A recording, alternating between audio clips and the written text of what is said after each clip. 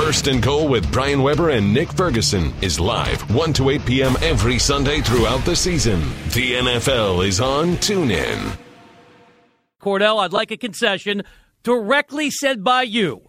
Aaron Rodgers is the best quarterback in all of football. No, I won't say it. How can you deny that? Because you got that guy number 12 in New England that is the best. He's won more championships, and he's done it better than anyone has ever done. The best current quarterback is Aaron Rodgers. Currently. So let me help you real quick. The Kool-Aid you're drinking right now is the one that we all are drinking. We're a prisoner of the moment. We just saw a phenomenal game by a Green Bay Packer team that basically came into Dallas again, came from behind and got a quality victory over a team that's struggling right now. Defensively, they don't know which end is up when it comes to playing defense. I don't know what Marinelli is doing. He needs to lose his job. Plain and simple, I'm not sugarcoating it. Cordell. This is the same thing that happened last year in the postseason. You guys are going to play the political game. I'm going to give you the facts. I'm not. I'm watching the same game. You cannot continue to play this man coverage or this blitz coverage or whatever, and these guys are playing one-on-one on the outside, and these corners are about as average can be. So at the end of the day, this game, yes, Aaron Rodgers did a phenomenal job. But when you mention the best quarterback in all of football,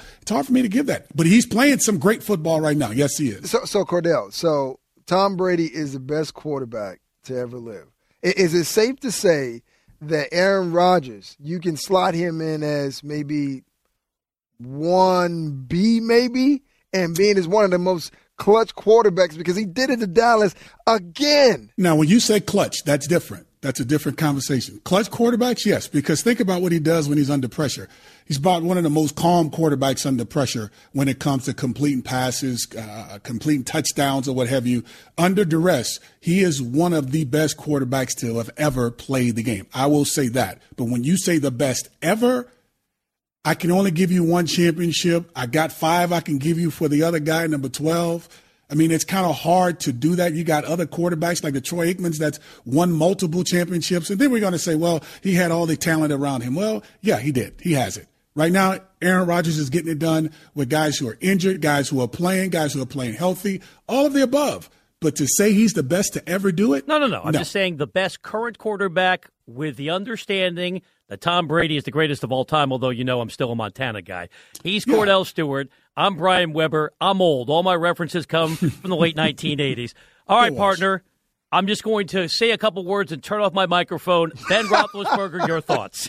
Horrible performance today. It's almost like what we talked about on our show and how when going after Antonio Brown and making it sound like he wasn't throwing him under the bus, but yet he was throwing him under the bus, you know, because I'm a big stickler of this.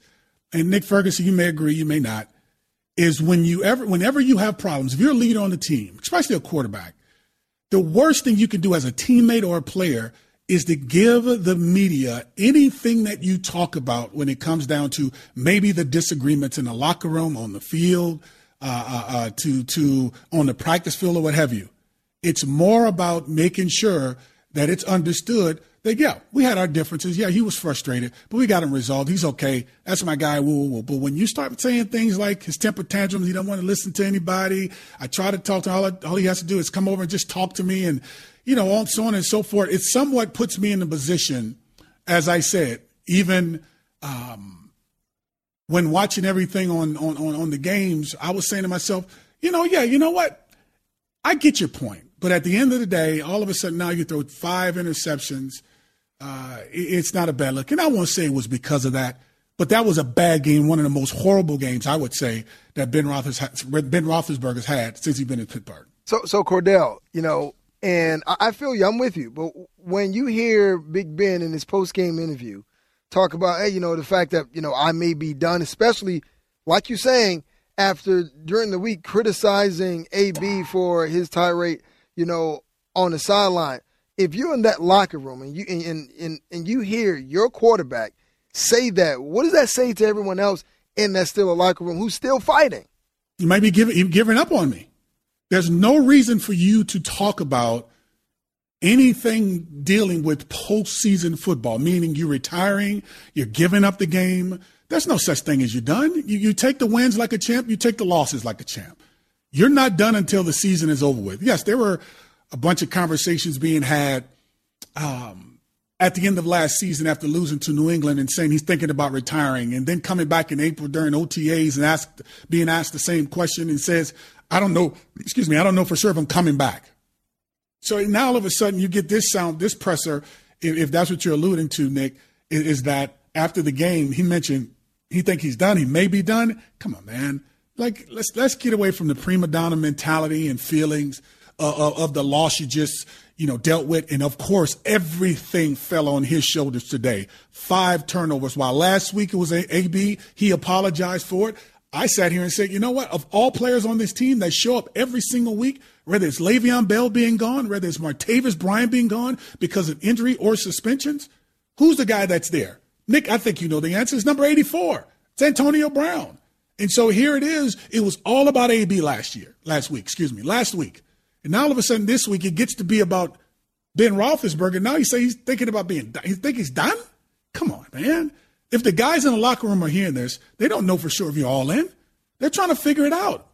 Has he gotten too big for the game is the next question that needs to be asked. Because when you sound like you're the front office and you sound like you're one of the officials in the National Football League addressing the behavior of your teammate on the sideline, and then you come back and you make this soundbite be one of the headlines of why, the game, the ending of the game, and how you feel about the outcome of the game, which is, I may be done. It's almost as if he's on the outside looking in. And I don't know for sure if he's necessarily committed to the game if he make that type of statement, because there's no, we don't need the victim role or feeling sorry for anybody. Play the game. Hey, you threw 5 picks. Let's get ready for next week. The season's not over with. And that's where I'm wondering if this is where it's going. If he's playing the out game, I'm wondering if this is how he's going to go out, because he's much better than that. But we only can go off of what he said. Taking you around the league with Cordell Stewart, a preview of what's coming up tomorrow when we rejoin you for NFL No Huddle 4 Eastern. Hope you can catch that show every weekday. We're with you 4 to 7 Eastern. Cordell, let's head to Cleveland. So a year ago, you, Nick, and I defended the Browns, and we went through a litany of near misses saying, yeah, they were 1-15, but if you watch games, probably they should have won 4 to 5 games. Well, if you're watching games this year, they don't have a chance. 0-5, and yes, they got Myles Garrett back from the ankle injury as the number 1 overall pick made his NFL debut, but DeShone Kizer threw another interception. He's got 9 now, the most in all of football, benched, and had Kevin Hogan take over second half. Hugh Jackson is now 1-20 during his run in Cleveland. What's going to change with the Browns? How can it get any better is the question. How bad has it been for the Cleveland Browns? It's been pretty horrendous, to say the least. Kizer, he's struggling, I think, across the board. They all are. You see them make some good plays, and then they make some bad plays. And while making excuses for them may be the easy out, I like to say this is a young football team.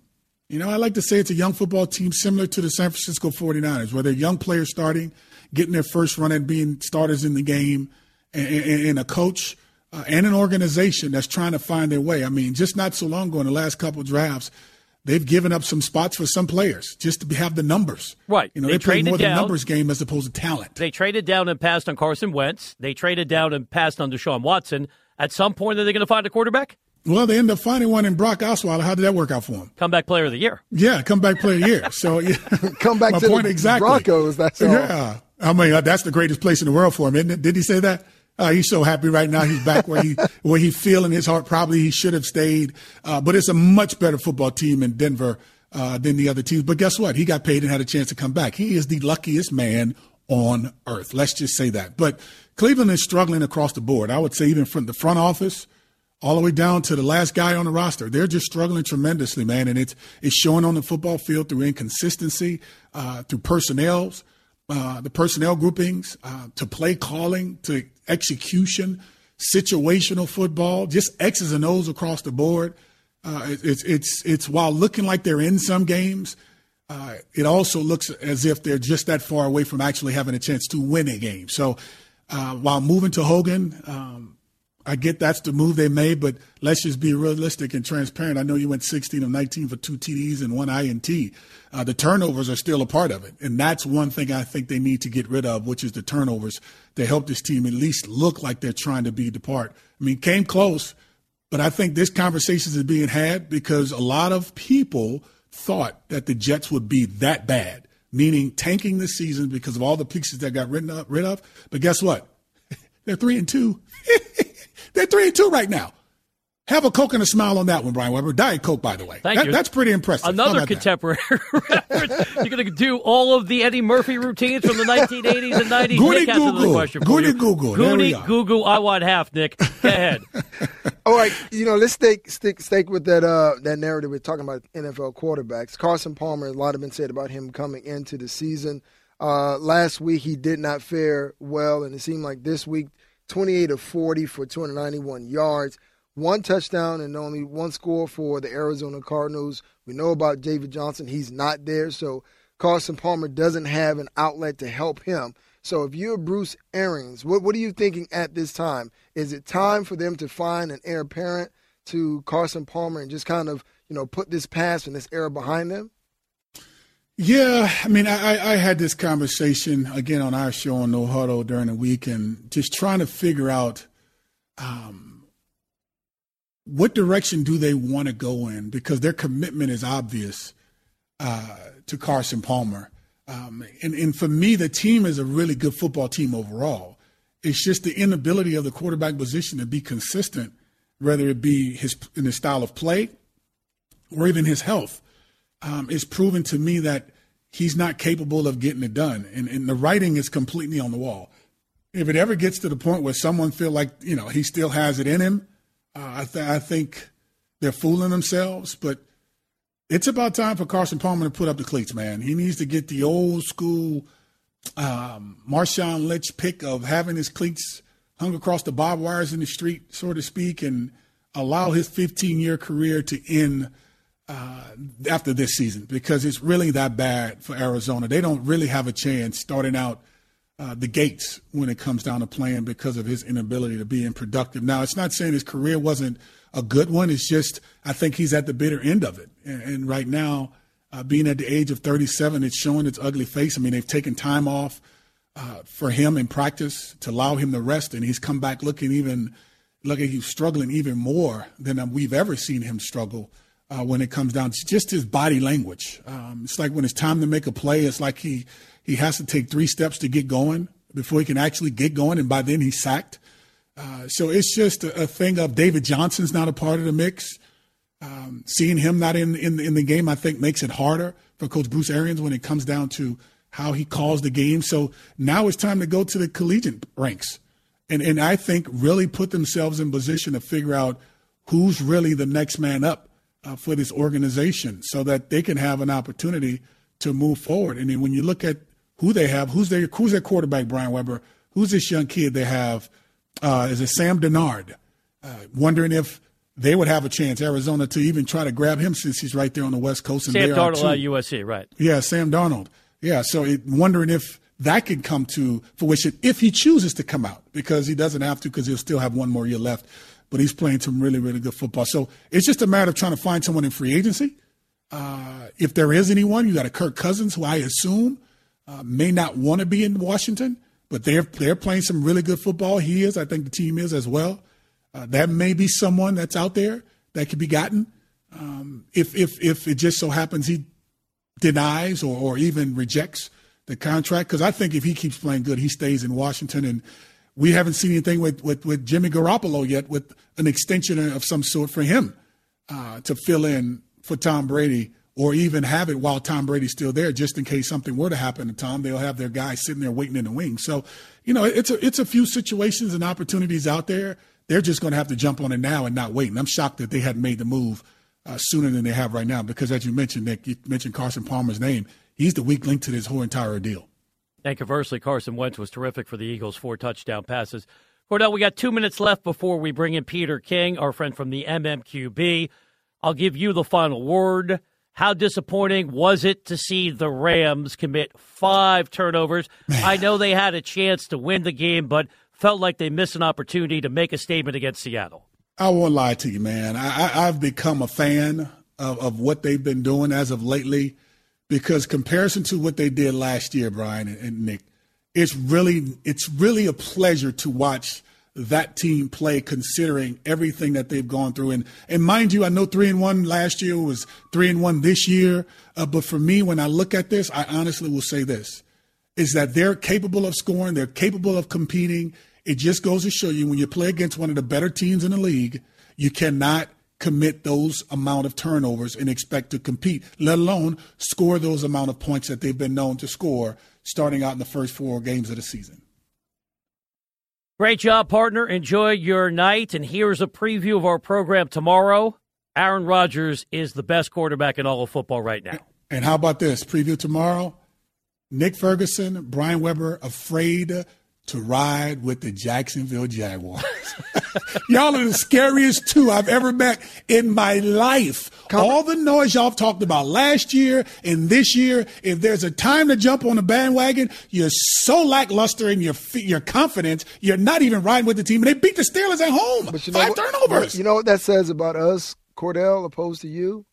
You know, you're not smart. No, we're not that same way. We don't like to toss it in people's faces already. No, are you kidding me? No, we don't do Nick that. Ferguson, listen to me. All the tweets you put out on Twitter, all the stuff that Brian Weber brings to the show and even throw out there about other teams, are you kidding me? You guys have jumped on the bandwagon to win a division, going into the playoffs, and even Brian Weber said they're going to the Super Bowl, and now all of a sudden you guys are retracting your steps. No. We don't have to gloat. Oh, then you guys are talking together, speaks too, by the way. Look at this. Cordell. I like this. You know what? Beavers and Butthead, have a good time. Wow. You Drop the mic. You know that we know. That you know Yes. that. I know Exactly. that you guys picked Jacksonville, and you're not riding with them. So leave it alone. Goodbye, Cordell. Bye-bye. The NFL is on TuneIn. First and Goal with Brian Weber and Nick Ferguson. Hear every score as it happens, live every Sunday throughout the season from 1 to 8 p.m. Eastern.